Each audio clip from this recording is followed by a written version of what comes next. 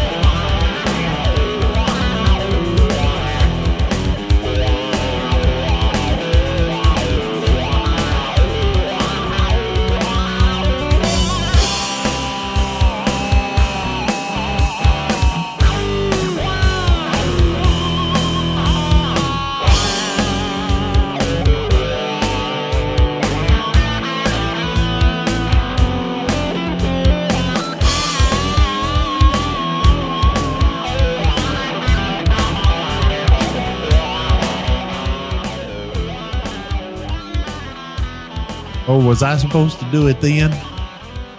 Well, somewhere around there. Well, there you go, people. Welcome to another edition of the disorganized show known as Linux in the Ham Shack. My name is Richard, KB5JBV. Hello, everybody, and welcome back. Well, there's me and there's that other guy, that fella up there in the beautiful, beautiful green and rustic northern Arkansas. No, I ain't gonna say it. Northern Arkansas mountains, and that would be Russ, K5TUX. Tell everybody hello, Russ, and don't get on me about being late. Okay, I'll try not to. This is Russ, K5TUX, live from somewhere in north central Arkansas. And Richard just crawled out of his cardboard box down there by the Trinity River somewhere southeast of Dallas proper. How's things going down there for you today? Oh, you wouldn't believe it. And things just keep, well, you know what? My life, the great thing about my life is it's consistent. Consistently crappy. And everybody, anybody's been listening to this show for any period of time will know what the heck I'm talking about. So it saves me a lot of work. All right. Good deal. Well, let me start off by saying this is one of those episodes that's, we keep saying that these episodes are going to be short, and then they all wind up being about 90 minutes long. This one may actually wind up being short. No music, guys, so don't get all amped up for the music because there won't be any this time. I think we may actually bring this in under an hour, but you never know. We'll see how it goes. My target is 10 minutes. Well, I think we may have more than 10 minutes here. We're going to be here 10. You know what? I've called more than one net over the years that was less than 10 minutes. I think the shortest one was 3 minutes. Well, that's not a good thing. You're supposed to encourage people to check in. Fire it up, check them in, shut it down. Yeah. Yeah, buddy. I get tired of coddling people. All right. So, let's see. Don't have any comments about the 7th deadliest tornado in U.S. history. Let's see. I don't have any comments about, boy, seems like I ought to be chapping somebody's backside, but I don't. I'm at a loss. So I guess we need to get on into it. Y'all remember that the dancing segment 1 letters at the top of the Etherpad are driving Richard nuts. And also remember to sign up for the following LHS goodness. You're going to have to explain that Reddit thing again because it's not clicking for me. Okay, the Reddit thing is there's a website out there on the internets, the intar tubes, called reddit.com, Romeo Echo Delta Delta India Tango.com, reddit.com. And basically what it is a collection of places where you can find out stories and links to information about all kinds of different topics. So there's a Reddit out there for Linux. There's one out there for technology, for satellites, for TV, for anime, for whatever it is you're interested in. And as it happens, I created a subreddit, which would be one of those category things for Linux in the Ham Shack. You can find that at reddit.com/r/LHS podcast. And what we're asking people to do is to go on over there whenever they see something that might be of interest to our listeners or to us in the way of talking about it as a topic on the show. and posting a link to it over there on the subreddit so that everyone can see it. And I actually got one of our listeners today, G0HWW, to go over there and post a link to an interesting little bit of work he's been doing with Zaster and flight recorder data, which is really cool. And if you go over to our subreddit that I just gave you the URL for, you can see that link. And if you go and post links to interesting things like that, we may go ahead and talk about it on the show. And that's the whole purpose of a subreddit. That make any kind of sense? Well, yes. Just because I can't grasp it doesn't mean they can't grasp it. Well, it's kind of having a stroke. Well, I kind of hope that you can grasp it, because if you can grasp it, that means everybody can. That's true, because Richard dumb as rock. No, I didn't say that. Dumb as rock. I had a woman tell me I was old today. Older than, oh, well, I don't know. You're not that much older than me, so I guess I won't talk. We were talking about a store over in Mesquite, and I said, I used to ride my bicycle in the field over there. I was about 10 years old when they built the store, and she said, wow, that store really has been there a long time. Now, you see, it's stuff like this that puts us over an hour. Bitch. Well, I'm sorry. I think I'm having a stroke because the segment one keeps dancing back and forth across the screen over here. I think I may have done that accidentally the first time. I apologize. Sideline aside. All right. Everybody go on. Also, we want to remind everybody to go on over and sign up for the mailing list at http://lists with an S, because Richard got a problem with S's. Lists at blacksparrowmedia.net/mailman/list info. And if you can't remember all that, go on over to Black Sparrow Media go over to the LHS podcast website and look at the show notes, and it'll be there. Also, follow our updates via the mobile applications available for iPod, iPhone, iPad, and Android devices. Y'all go on over. Russ has been working on the apps, and they're getting better and better all the time. And this would be a good place for me to also insert that it is now official. Not only do you have to, you've been able to get to the Black Sparrow Media site via blacksparrowmedia.com, but now all that stuff is consolidated, and .net and .com reside with the same custodian. He has custodial custody. Isn't that right, Russ? Something like that, yes. Basically, the gist of that is you can use blacksparrowmedia.net or blacksparrowmedia.com interchangeably, whichever one you happen to feel better typing. Also, we got a lot of stuff we're asking y'all to do. We want you to please check out and join the Ambassador Program. For those of y'all who don't know what the Ambassador Program is, it's where Russ gets you to go do stuff for free for us. Yes, the event calendar is expanding quite a bit, and we need your help. These events are now worldwide. Could use some help outside the U.S. as well as all over the country, from California to Maine. In fact, I don't know if I've missed it or not. I think HamCon happens here in a week or two, give or take. Some of you guys in Plano, get on the stick.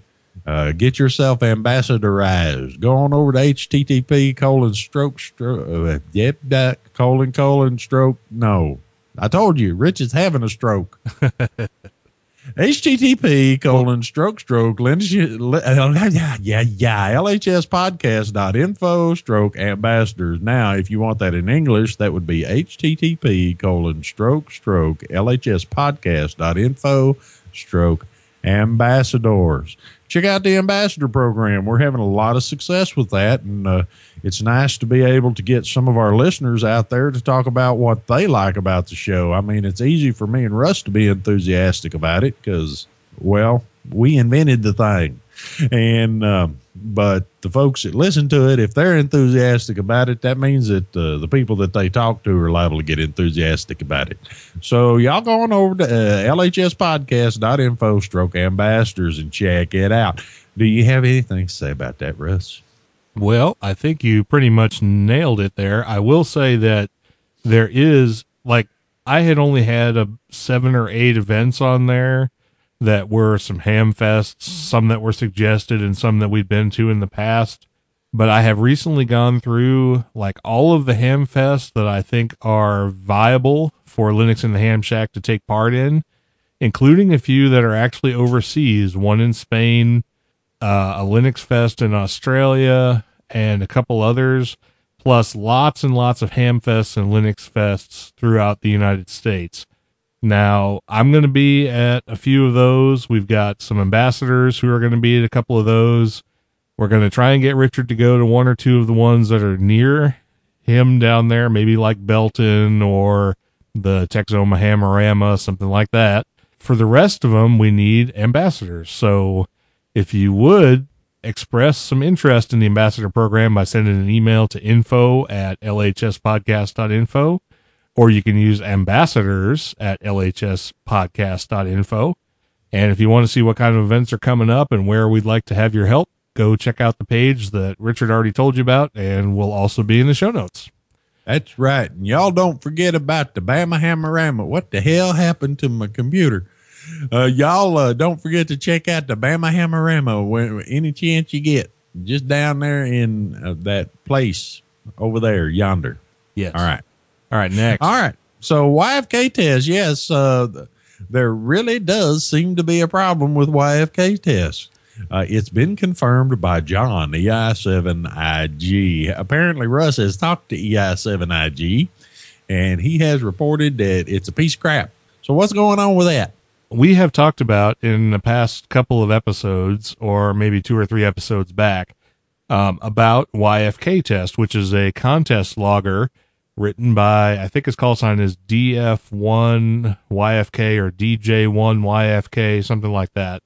Anyway, the URL for it is fkurz.net, and we were touting it as a contest logger option for Linux because it runs in a terminal window and seems to be a decent logging program, but I could never get it to work. And the problem seems to be something to do with the ARRL field day logging part of it. Because John, EI7IG, fired it up and said he wasn't having an issue with it, but when I was using the field day logger part, it wasn't actually logging any contacts. So he suggested that I try a different contest. So I actually fired up the IOTA contest for Islands on the Air, put in some fake data that actually matched an IOTA contest, which means you have to put in a proper section for the island that you're contacting. And when I did that, it actually logged properly. But no matter what I did when it came to the ARRL's field day log, no matter what kind of section I put in, whether it was Arkansas or Missouri or Northern California or, sections that I know are valid for ARRL field day, it would not log it properly. So I'm going to go ahead and email the author of the program, which, like I said, is Delta Juliet 1 YFK, something like that. I'm sure Bill will correct me if I'm wrong. But anyway, and see if he can figure out what's going on with the field day part of that. Or that guy that called me on the phone. The guy that called you on the phone? You remember? Guy called me on the phone about it. Yeah, but was that YFK log? I don't think that was. I'll have to check into it. I think it was, though. YFK test. Or YFK test? Okay. Yeah. I'll look back through my notes. I made a note of it when I was talking to him. Okay. But YFK test, it does actually work if I select something other than field day and you put in, it does actually apparently do some checking, some auditing of the information you give it, so that if you put in invalid response codes, like invalid exchanges, it won't log. For some reason, no matter what you put in for field day, it doesn't work. So obviously it needs some tweaking. And there you go. And we'll get it checked out. Like I said, I'll check my notes and see if the guy contacted me about that one. And then I'll get you the information. You can talk to him about it. I will be talking to him, the German who created the program. Yes. We'll stick Fab on his butt. Yeah, that's a good idea, except Fab lives in England now. Well, that's okay. Sure, he's got relatives he goes visits from time to time. Yeah, I'm sure. And there you have it. All right. And from the Yes, It's an Antenna file, A multi-band HF dipole made from horse fencing.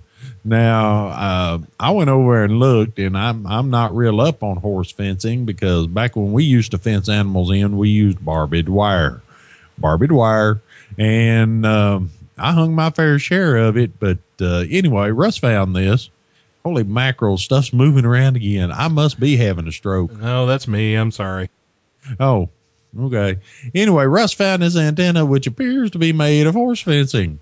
It looks like a pretty standard dipole made out of some flat stainless steel material covered in what it looks like nylon. In fact, this whole page has got several antennas on it, but I really think they're only selling the dipoles. Y'all need to go check this out. It's a little too difficult to describe. We just need to point y'all over and let you go look at it.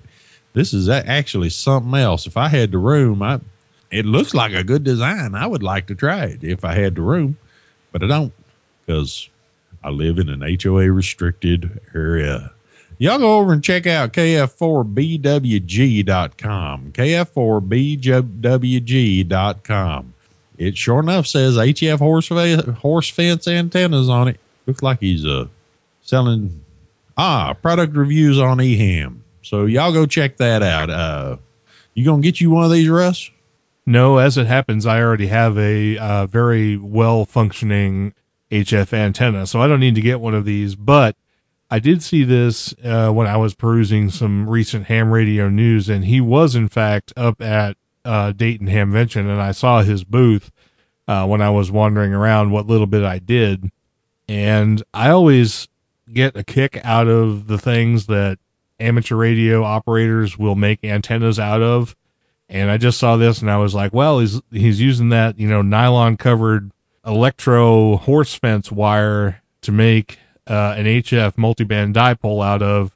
That's got to be worth a mention. So it appears to be broadbanded according to what they're saying on the website.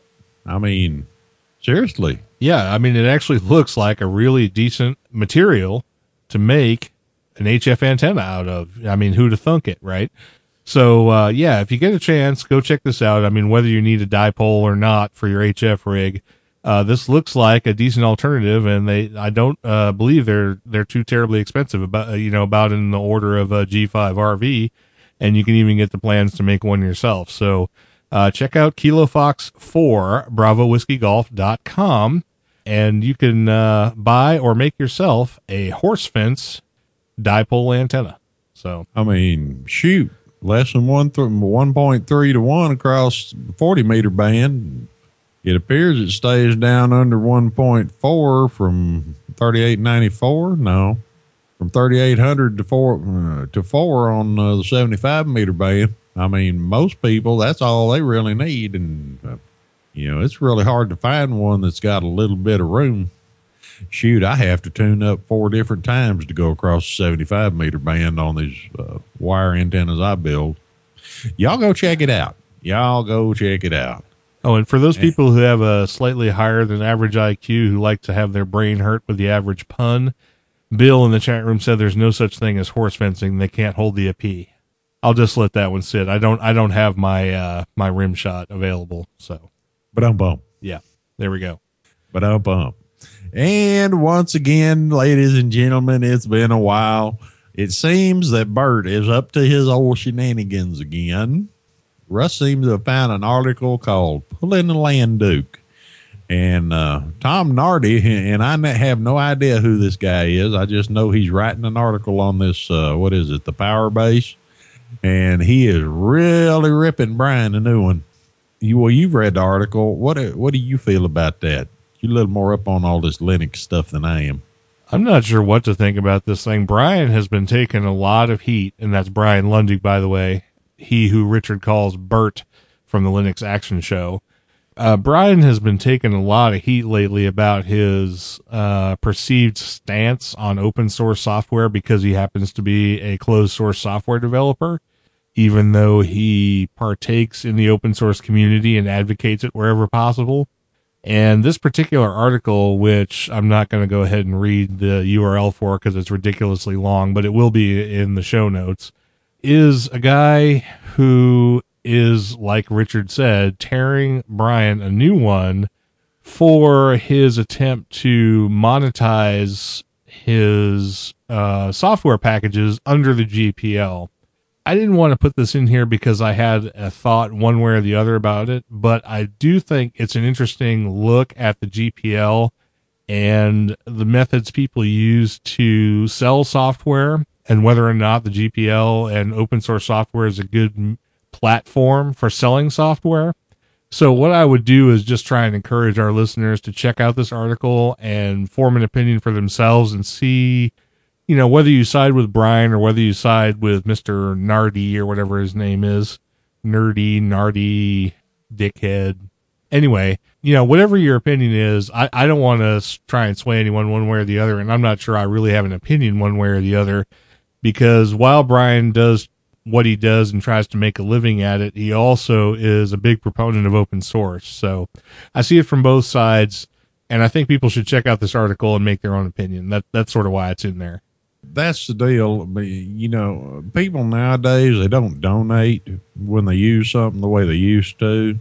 Over the last 20 years, it's gotten even worse. And with the current economic situation, it's even worse. And nobody raises hell about the fact that Ubuntu has started putting software that you have to pay for in the software manager on their operating system. Nobody complains that they have to pay for apps for their Android phones. But somebody wants to rip Brian a new one because he wants to work out a way to actually generate some kind of income to help further what he's doing. And I have a little bit of a soft spot for this because that's the reason Resonant Frequency it went out of production is because we couldn't get enough donations to cover the costs of running the thing, and I had to go work that out, those hours that I was having to do to having to use to make the show happen, go out and work instead so that I could make some money to try and pay my bills. I may give a lot of grief where Brian's concerned as far as our show here, but I've known Brian and Chris for a long time, and you know, it just makes sense. I mean, even in the podcast community, if you go out there, I mean, Linux Action Show or Jupiter Broadcasting is making a little bit of money off of doing shows. There's other people that are doing shows and turning it into a little bit of a living. So where donations are concerned, sometimes you don't get enough. And if the man's having to take something that he actually gets paid for and set it to the side to try and get something else going for the open source community, he ought to be able to make a little bit of money on it. At least that's the way I feel about it. Bert, we may give you a hard time, but I'm behind you, buddy. I think you, as long as you don't get nuts, because you do tend to tackle porta potties every once in a while. So keep on keeping on. This Tom Nardi, I don't know. I know mostly where his position comes from reading some of the comments down below the article. Apparently he likes to take people to task when they aren't going the direction that he wants them to go. So with that, I think Russ has probably said everything he wants to say on the subject. So y'all insert your favorite piece of music, your favorite song here, and we'll be back in about 10 seconds. All right. Now that you've imagined your favorite song, we're back. Yes. Well, it's imagination theater. It's like imagining stuff all the time. When you live in a world like mine, you really have to concentrate to not imagine, because there's weird stuff going on all the time, like that stroke I was having earlier looking at the Etherpad. Okay, so let me stop a moment and tell our dedicated listeners that we understand things have been kind of weird where the show's going on. Things have been kind of rough on both ends. We're going to try and get back in the groove over the next few episodes. So, having said that, software-defined radio hardware. Okay, this is our subject this time around. And first up, we got the GNU Radio Project at http://GNUradio.org. Now, GNU Radio is a software stuff thing. Well, we're talking about software-defined radios anyway. And a lot of the equipment that's being built can be run using GNU Radio. It can also be there are ways to get it to run in simulations and stuff. See, I'm a little cold on this whole SDR thing, Russ, because I only found so far one inexpensive software-defined radio that is a transceiver and not just a receiver. And I don't know about everybody else, but I got into amateur radio so I could talk. Okay, so which one is the transceiver that you're aware of? The only one they have left over at Soft Rock. Which is what? That little 1 watt transceiver. Well, I think all of the Soft Rock kits were only 1 watt on the transmit side, but I went over to the, KB9YIG site today, and you couldn't order any of them, so I don't even know if they're making Soft Rocks anymore. Yeah, the Soft Rock RXTX Ensemble transceiver kit, $89. You can still get one? It's got a button next to it to order it. Okay, because everything I saw said, like, coming soon or something like that. Well, the 20-meter receiver, the RX Ensemble receiver, the 6.4 2-meter receiver, all say check back soon. But the RXTX Ensemble, the HF radio, the 3-band, whichever 3 you choose, 3-band HF radio, still has a add to cart button next to it. Okay, yeah, I do see that now. I could have sworn they were all checked back soon earlier, but we'll get to the Soft Rocks here in a minute. They're like the second one on my list. Well, there you go. Get back to GNU Radio. One of the things that came up at Dayton Hamvention a lot was software-defined radios. One of the premier vendors, or one of the most well-known vendors of software-defined radios is Flex Radio. Linux in the Ham Shack and Richard and I have had a sort of ongoing head-butting session with the Flex Radio guys, because once upon a time they said they were going to be Linux compatible, and then they kind of said, well, screw that, because we don't care anymore. So lots of people have asked, what is there in the way of software-defined radio that works on Linux? I mean, what's there for us guys who can't afford the multi-$1,000 Flex Radio software-defined hardware packs that they sell up there at Hamvention and through the web and all that stuff? What the hell was that noise? That was me moving the boom. Sorry. Oh, okay. So anyway, there are a few different software-defined radio projects out there that are either cross-platform or Linux-specific, and one of them is the GNU Radio Project. You can find them, like Richard already said, at GNUradio.org. That's Golf November Uniform Radio.org. Their software package just reached version 3.6 back about a month ago. You can download that and build it just about any Linux platform there is. In the Debian SID, or unstable repos, version 3.2.2 is available as a prepackaged binary for download, but as you can see, there's a much more recent version available if you go ahead and get the source code and build it yourself. So the easiest way to do that is to use Git, the GIT, Golf India Tango application. If you download Git, which under Debian and Mint and similar systems is a simple apt-get install space git away.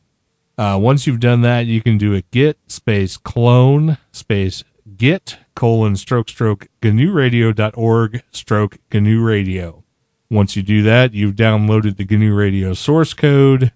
Then all you have to do is do a cd space GNU Radio, and then follow the build instructions. And there are build instructions on the GNU Radio wiki for all kinds of Linux distributions. Pretty much any distribution you might be running is listed there. The URL for these build guides will be in the show notes. It's a fairly lengthy URL, so we'll entrust Bill to put those there, and go check those out if you want to download and build the GNU Radio project. The software for GNU Radio is only half of the story. If you want to actually run a software-defined radio, you need some hardware. You need an actual either receiver or transceiver that you can hook up to an antenna and send and receive signals on that you can then decode, map, graph, and whatnot on your Linux machine. So one of the things that I did was I went to the GNU Radio wiki and I looked at some of the hardware vendors and hardware types that are available that are compatible with the GNU Radio project. And I wanted to outline a few of those here for those people who might want to be, who might want to get into software-defined radio for a little less than 10 grand or whatever it is that Flex Radio is charging for their stuff. So do you want to go through a couple of these while I take a momentary breather, Richard? I think I've outlined them well enough. Oh, look, he went away. No, I didn't go away. I'm trying to get to the mouse. Okay, well, I need to take a few breaths here, so go ahead and read through the, I'll fill in the gaps, so go for it. Well, the first thing that we got listed here is the ETUS, ETTUS, ETUS Research, and they have several software-defined radio units. Unfortunately, we fall back into the same thing again, which is most of them are receivers, or at least what I looked at were receivers. But they have several, and they're fairly reasonably priced. As Russ was saying a while ago, Flex Radio wants a whole lot of money because they're playing to the dummies that are running Windows who don't know any better. But these things are pretty reasonably priced, and but I haven't seen where any of them are transceivers at this point. However, you can go on over and check them out. It's once again, it'll be in the show notes, but it's www.ettus.com. And they have several choices. They also have a variety of antennas listed there and some accessories that go along with it. One of them looks like a wall wart, which is probably the power supply for these radios. The great thing about these software-defined radios are they are low power consumption. They're kind of small in size and easy to work with and that kind of stuff. Key points that they probably need to be pointed out is they range from $700 to $2,000 and 30 kilohertz to 5.9 gigahertz on transmit capable on some, also receiving the same range. Russ, did you happen to see an output? What they'll put into the antenna? Like a watt, 5 watts, 10 watts? I didn't come across that when I was looking at the ETUS website, but the one thing about the USRP product from ETUS.com is that this is one of the few software-defined radio products that's GNU Radio compatible that is also a transceiver as opposed to simply a receiver. You can buy the base unit for like $700, and then you have to buy a daughter board that goes in the base unit that will make it transmit and receive on the frequencies that you select. They have some that range through like the HF frequencies, the VHF frequencies, so on and so forth. Their range is basically anywhere from 30 kilohertz through 30 megahertz in the HF band, all the way up through about 6 gigahertz at the very top end. That's both receive and transmit. But one thing I didn't see in their specs, and I probably just didn't dig deep enough, was how much output power they actually had. Now, I would think for the $700 to $2,000 that you have to pay for these things, that it's more than a QRP kit, that it's more than a watt or two. But like I said, I didn't find that out. And if Bill happens to discover it in the next few minutes while we're talking about something else, we'll certainly let you know. But either way, it'll be in the show notes. So just to let you know that the ETUS.com products are transceivers, where most of the other stuff that we're going to talk about are simply receive only. Yeah, and they also have a pretty good line of these PC board microwave antennas. I know y'all have seen them at the Ham Fest. Probably some whips to plug into them too, it appears. I don't know. We're going to have to spend some time checking this out. I've tried to stay away from the SDR radios because, I'm an old-fashioned kind of guy. And I prefer something that I don't have to drag a computer around to operate. But we will definitely keep an eye on this. So we'll come back to that one. The FunCube dongle. This is the one that really tickles me because it is a receiver, from what I can tell, looking at the website. In fact, these guys are so into it that they're running their business on a blog. Yeah, buddy. But the FunCube dongle, you plug it into your USB port, and it apparently allows you to listen to satellite transmissions.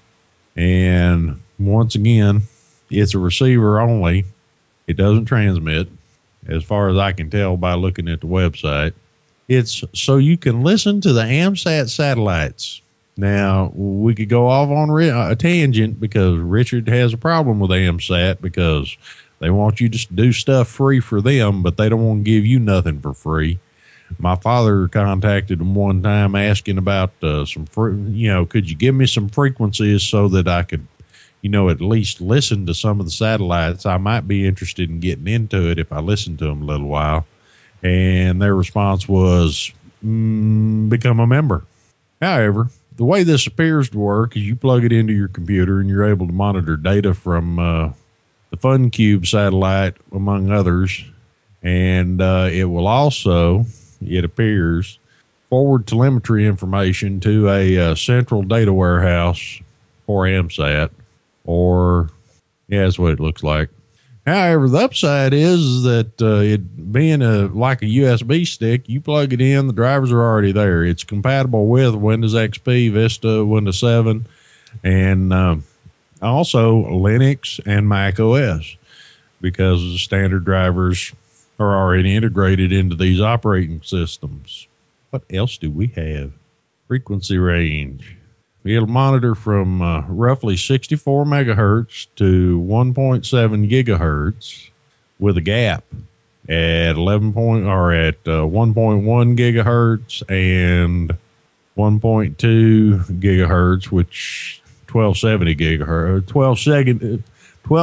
megahertz, which I believe is one of the satellite bands. Oh, good Lord. Oh, stop poking fun at the guys. Well, this is all this SDR stuff is still relatively new, everybody, and I keep griping about the fact that they're mostly receivers, but it's still fairly new technology, and they're working on it. It took a long time for you Ham Radio Deluxe guys to get the current Ham Radio Deluxe. When it first started out, it wasn't much. But anyway, let us move on because we're trying to get our thing done. Let's see, Perseus. Now, the Perseus appears to be something that's targeted not specifically at us. It appears to be targeted towards a wide variety of radio applications. However, once again, I haven't found any place where this particular, and it's from Microtel, by the way, any place in the literature on their website where this thing is a transceiver.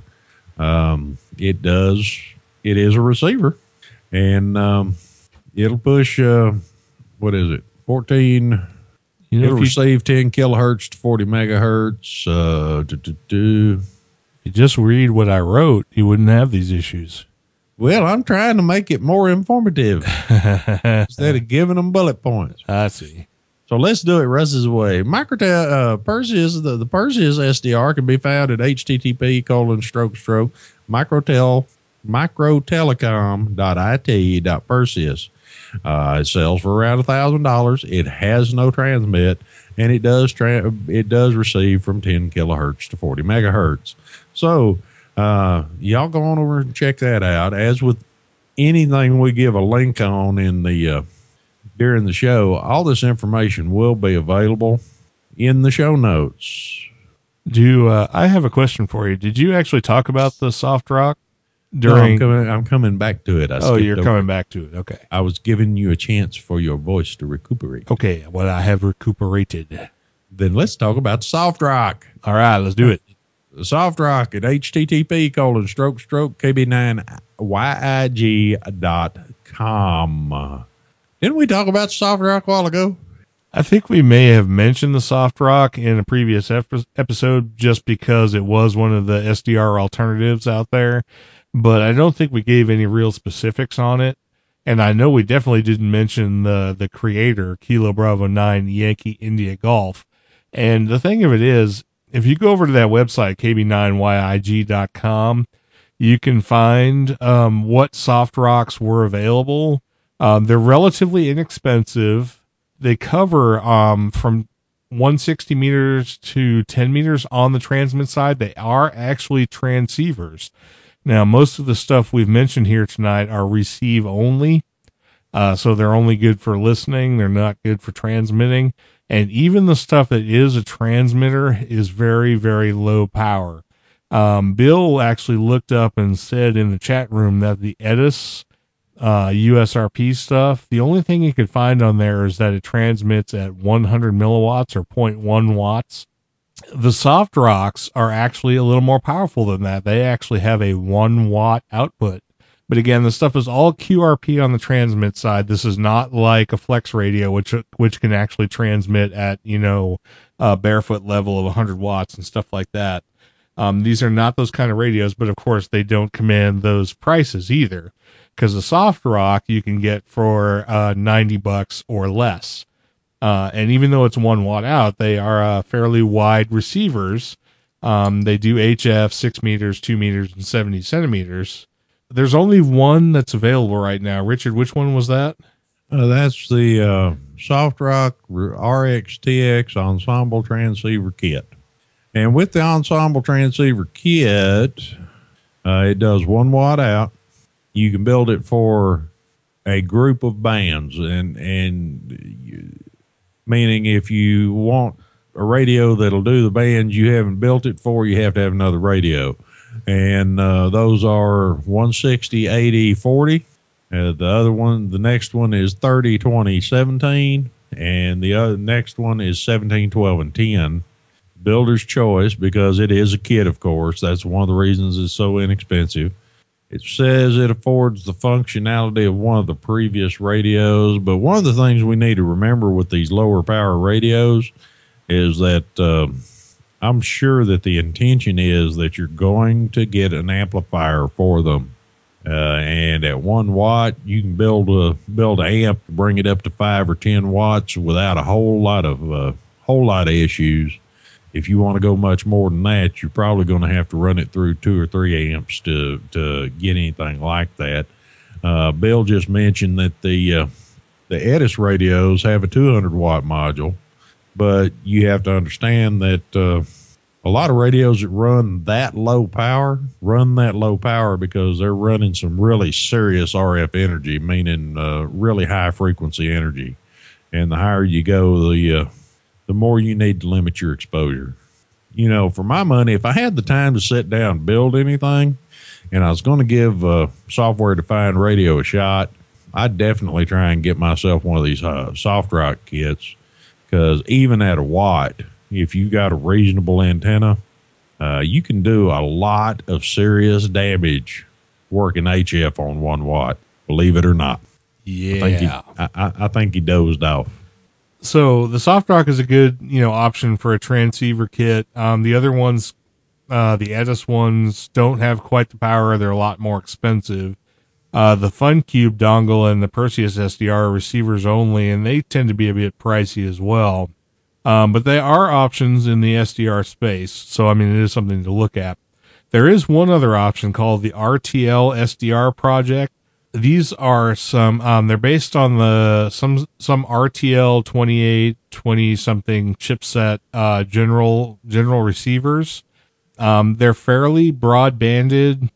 They receive, mostly in the VHF space and UHF space, up 50 megahertz up to about 2 gigahertz, I believe.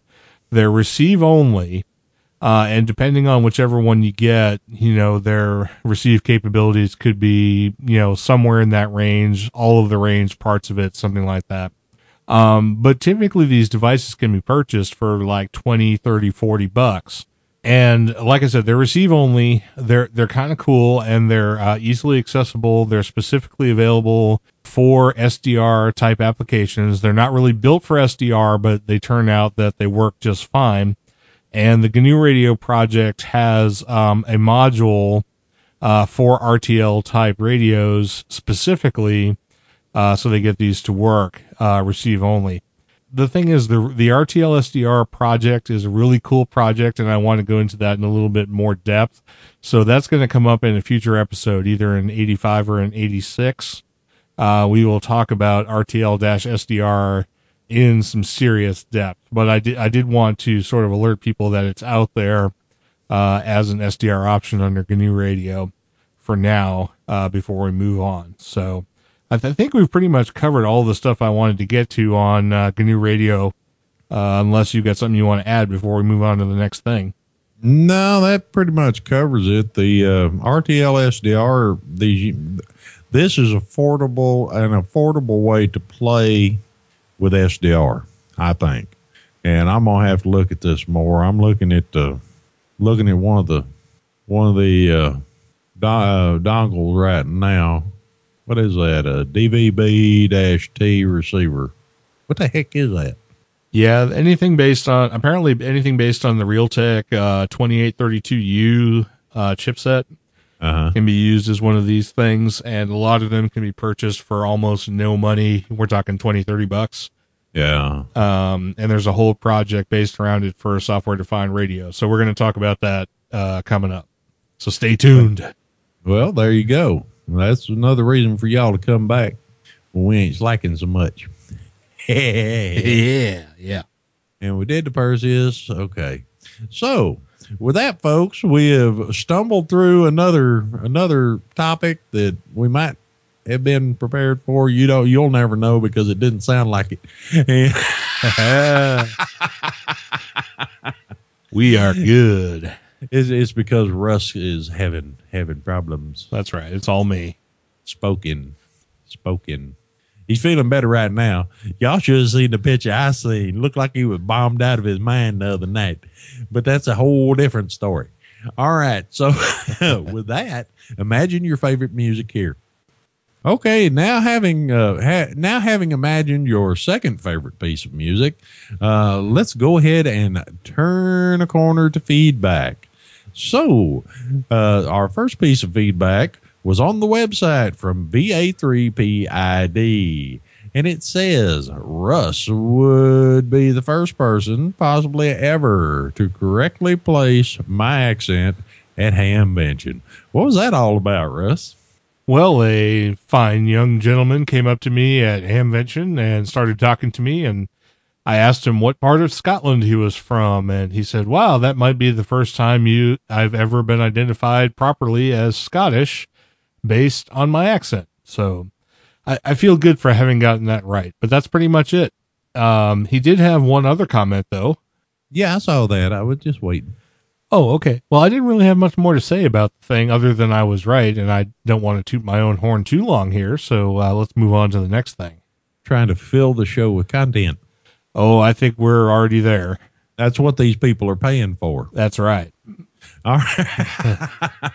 Well, he also left a second piece of feedback on the website, which says Chirp has come a long way since then, and I'm not sure which posting he was referring to. This was actually in reference to episode number 71, and I don't know when episode number 71 came out, but it's been a while. It was probably when I was talking about Chirp and D-Rats. Anyway, and it says, Chirp has come a long way since then. It can now program my FT857D, which, well, I'm glad to hear that, because if I ever dig my 97 out of the closet and get an antenna hooked up around here, It's the programming software for it will run under Wine, but I would prefer to have something that I don't have to play that game with. So for those of y'all out there that have 857D, Chirp will now program an 857D. If y'all are unfamiliar with Chirp, check the back episodes. We did talk about it. It's a project that is put together by the same guy that does the D-Rats, D-Star Digital program, Dan's Planet. I think, Dan's Planet is his website. Y'all, I'm sure Bill will have it in the show notes for y'all. All right, so we got an email from Jonas, and it says, "Hey, R&R, great show. For some reason, your shows dropped off my Bash Potter some time ago. I've been hearing everyone talking about your shows on other podcasts and decided to download them manually. Somehow, I forgot how fun they are. I listened to 4 straight. I'm a whatever the heck that is. Linux Link Tech Show. Yeah, that's what I said. Yeah. Listener, so I appreciate the roundabout style interwoven with Linux and ham. I don't do anything ham, but you always have something interesting to learn regarding Linux and where the pecker is on the chicken. There you have it. And whatever on IRC. There you go. So where is the pecker on a chicken? It's on his face. Yeah, that's right. It's on its face. Everybody write that down. On his face. On its face. Just below his eyeballs. It's used to pick up corn, not what you were thinking. And there you have it. Chicken packers. That's right. Chicken packers. I think we've discussed this before, and apparently Bill's having a problem staying connected. And last but not least, we got one from Stefano. And I would imagine Stefano is in Italy. And I got to find Stefano's email because Russ didn't put it in here. Well, let me go ahead and do Stefano's email because I have an answer for him. Is that all right? Okay. You sure? Oh, there it is. Okay, go ahead. Okay, you're not going to feel set upon if I go ahead and read this one? No, go ahead. Okay, this one is from Stefano, IZ3NVR, and also KD2BGM. He is, in fact, in Italy, and he says, in response to our last episode where I talked about him at some length, "Hi, guys. Thank you for the help and the mention on your podcast. My problem with SO2 SDR was exactly what Russ pointed out. It quit during installation due to a lack of some libraries or something during the qmake command. By the way, I tried to install all, but this is what I obtain in the installation." And he gave me a little bit of debug output from the make he did when he tried to build the SO2 SDR software. And down at the bottom, he says, "What's going on with that? I really can't figure it out. Sorry if I'm such a pain, but I'm a Linux noob. Thanks again for the help and for the mention. I love your podcast, and being mentioned has been great." And that's from Stefano, India, Zulu 3, November Victor Radio. And his American call sign is Kilo Delta 2, Bravo Golf Mike. Thanks, Stefano, for the follow-up feedback. I did talk about this in the last episode where I talked about getting the SO2 SDR software downloaded and the things you needed to download and install under a Debian system to get this to build properly and run. And on my system, it worked properly, and on his system, it didn't.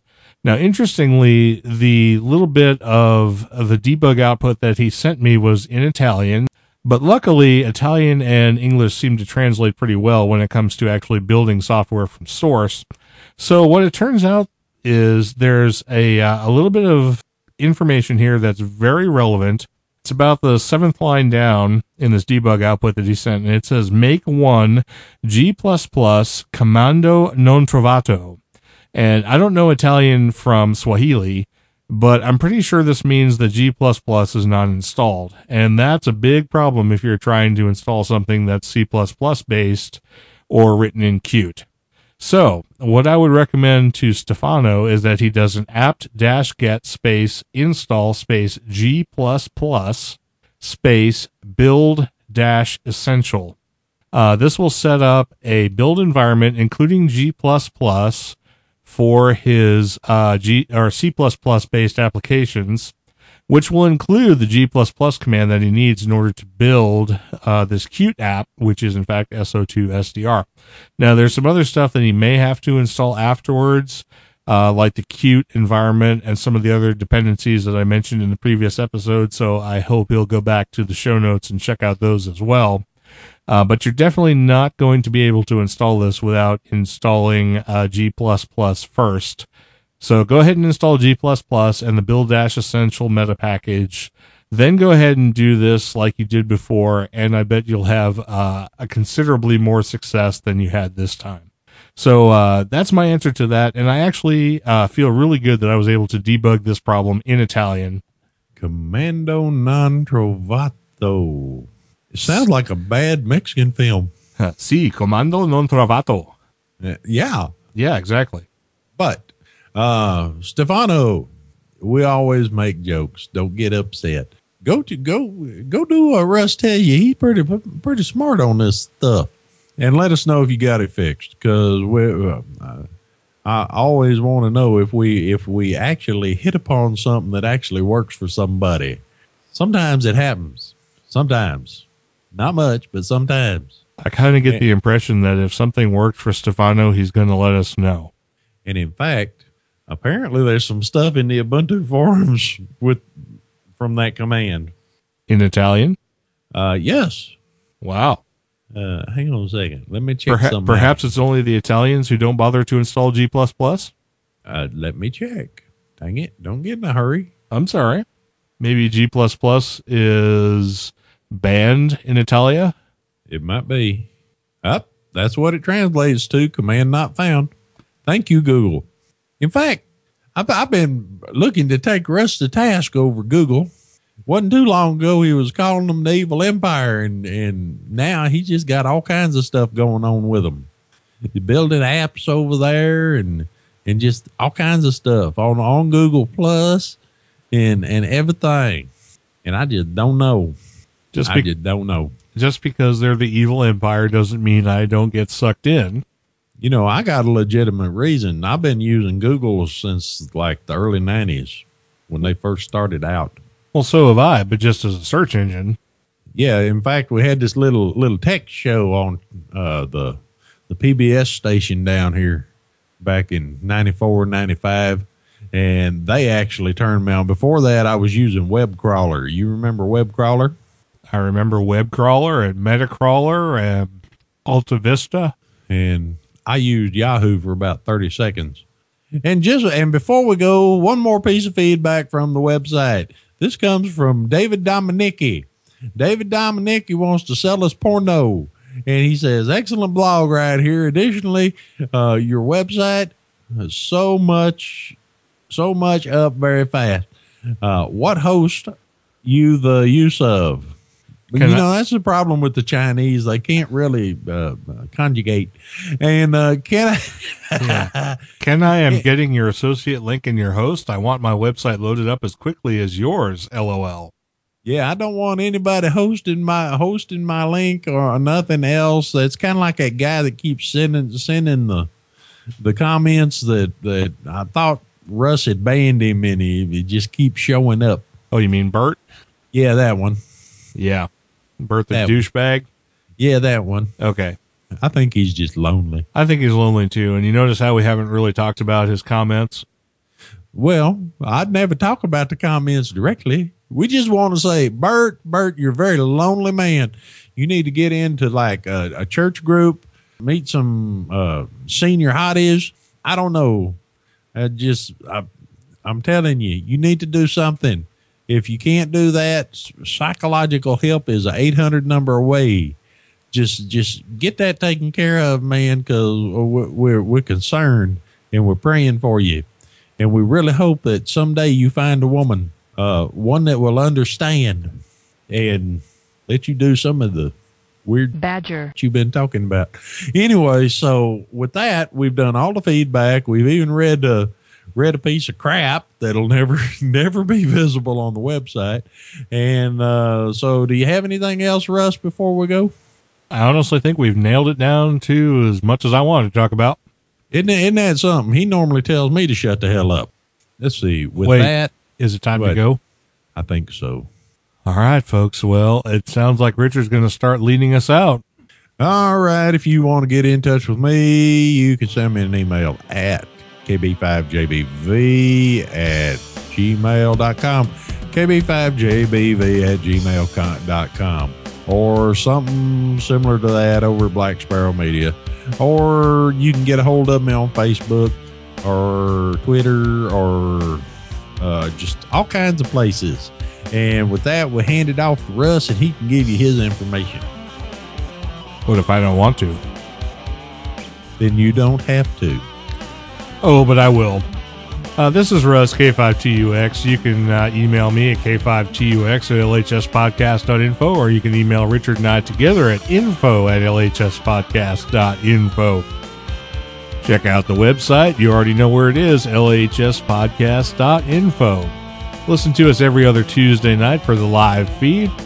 Give us a call, 1-909-LHS-SHOW. That's 1-909-547-7469. We would like to hear from you, and we'd like to get some voice feedback for you. I'm out there on most of the social media networks like Facebook and Twitter and Google Plus and Identica and all those places. You can find me as J.R. Woodman. I'm also K5TUX over at 73s.org. And that's it for me up here between the peaks in the pine forests of north central Arkansas. This has been episode number 84 of Linux in the Ham Shack, and I'm going to send it back down to Richard somewhere near the Trinity River in his very, very spacious cardboard box, where he's going to wind up this episode by saying, yes, this is Studio Seaboard, and since I'm feeling magnanimous this evening and having a great amount of love for my fellow man, I just want to say live long and prosper. We'll see you next time.